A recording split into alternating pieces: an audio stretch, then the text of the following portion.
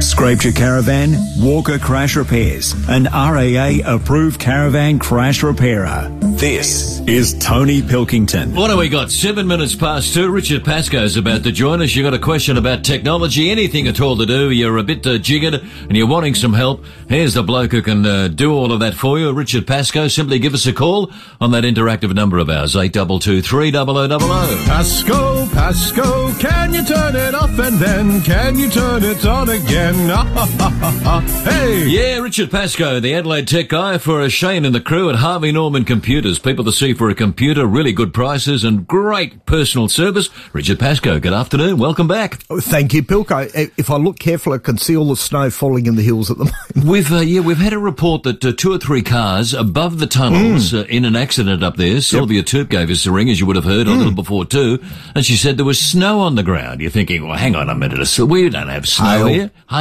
Sorry, Sylvia, I reckon it's hail. But it's causing delay, so again, give that freeway a miss if it's anything like last Friday's debacle. But 2 or 3 cars above the tunnel on the up track on the southeastern freeway causing delays at the moment or so. We'll check with the police and get some information. Richard, first call for the afternoon. He's down at Woodville West, and Jeff's on the telephone. G'day, Jeff. G'day, Richard. How are you? Yeah, good, Jeff. You have to put up, and you might be a little bit nervous. No, don't be. There's only Pilko and I, mate. Don't be nervous, all right? Yeah, that's why I'm nervous, mate. 7 weeks ago, I bought an Oppo A53 phone. Right. And 3 days ago, it's never been locked or anything like that. Yep. 3 days ago, I went to use it in the morning, and it was locked. Right. So I never done anything, and now it tells me it wants a password to open it. Yeah, you would have when you set it up, Jeff, you would have put something in there. Oh. Whether it's a PIN number, like a 4-digit number, a 6-digit number in there, it would be a pattern on the front that you would have drawn. Oh, can't remember. Oh, what does he do now? You might have to reset the phone, Jeff. That's just it. Yeah, then I lose all my data, don't I? You lose unless you backed it all up to Google and you've got a Gmail address, haven't you, Jeff? Yeah. Yep. Can you go to a computer, log into that Gmail address and see what's on there first? All right? Just log into my Gmail? Yeah, just go to open up Chrome on the computer, Gmail, log into there, and you should have your contacts on there as well. Have a look at that, see what photos are up there before you decide to wipe that phone. All right? So is that the only way I can do it, is it? It's about the only way you can do it, Jeff, all right? Because it probably is going to have to be wiped. All right, so if I've taken the SIM card out now and I've got it in this phone I'm talking onto you now. Yes. Doesn't make any all right difference. To do that, isn't it? Yeah, that's fine. Not a problem. So if I go to Chrome on that, I should be able to see it? You should be able to, yes. Log in that way. All right? All right. All right, give it a go. Give it a go, Jeff. You get stuck, you give me a call during With the Adelaide tech guy, Richard Pascoe, available on his mobile phone. One of the few people I know that actually answers his mobile phone every time you ring it. That's how much time he's got on his hands. 0419 829 145. Nobody can ever remember telephone numbers. You can simply get a hold of Richard, AdelaideTechGuy.com.au. And 10:30 tomorrow morning sharp down at the Westlakes Library. Right, absolutely free. And I make it entertaining for you too. All right, I can imagine. So, as long as you don't bring up the issue of football. Rhett's given us a buzz, waiting on the phone for a little while. Rhett, good afternoon. Welcome to the show. You got a question for the guru. Still go, Richard. Hi, Rhett. G'day. I'm not quite sure if this is beyond your boundaries, Richard, but I'm sure it's not. Right. I have a Eufy home alarm system. It's 4 cameras and a video doorbell. Yes. It's connected to my mobile phone. Do you know the system at all? Oh, I know similar systems to it. What's your issue? What my issue is I can only it only seems to record in 20-second increments, which I can sort of suss out on my phone and then go back. But what I'm sort of after is something that I can maybe record a little bit more full time. I've heard others that record for 3 weeks. Yes. How do I go about this, Richard? I need a hard drive next door to my TV? Yeah. Does it all come from the modem to this hard drive? Is that Bluetooth? Yeah, so a lot of it records on the cameras, goes to a hard drive, and then what happens is most of that goes up to the cloud afterwards. Right, okay. So then if somebody breaks in, and I was with somebody a couple of months ago, and we were able to pull up all their video that they had overnight to actually see the bloke robbing stealing something out of the backyard. And that's the sort of, so it can be done, Rhett. I just lost a fruit tree last week and a bit annoyed. Through someone knocking it off, and I couldn't find it because it just seems to record in 20-second increments. So do I buy a hard drive first? Yeah, have a look at the software that's running at the moment to make sure that it can record on that. So you need to do a bit of research on that, Rhett, first. Right, okay. Did you install it, or did somebody else install it?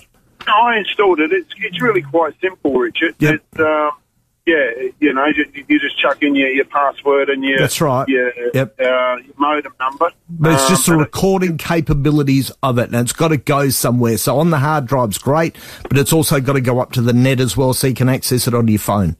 Right, okay. Would Harvey Norman be able to sort me out there a little bit? No, they probably would, Brett. Yeah, go and have a word to them. All right? Well, I might go and visit them. Thanks very much for your time. Have a great day, guys. Thanks, Rhett. Kayleen from where? Bellevue Heights. Hello, Kayleen. You've got a fruit tree for sale, either, Pilko? Yes, Sorry, Kayleen. Somebody's knocked off his fruit tree, for God's sake. Oh, you'd be a bit peeved. You've nurtured the thing, you've looked after it, and some blighter comes in and knocks it off. It's probably sitting on the corner. Oh, down there. Sorry, Kayleen. Fire away. Sorry.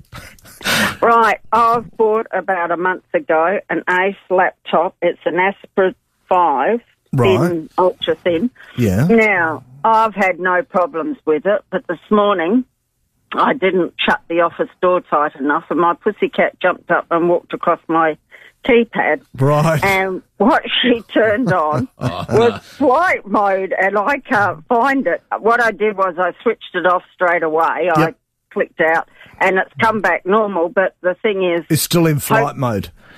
Go down to the bottom right-hand corner of your screen, Kayleen. Get rid of the cat, Kayleen. and you'll see like a little circular globe there. If you click on that, the network settings come up, and then you'll be able to turn off flight mode. Oh, okay. Yeah, I know the settings. Yep. Well, I'm looking at it.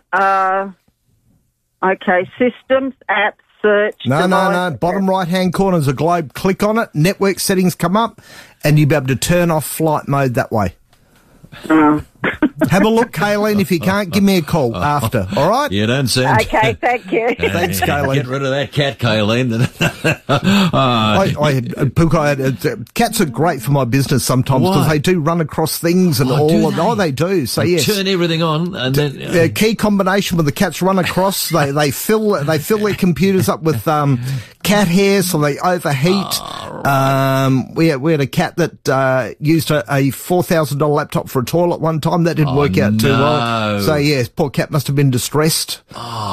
Distressed.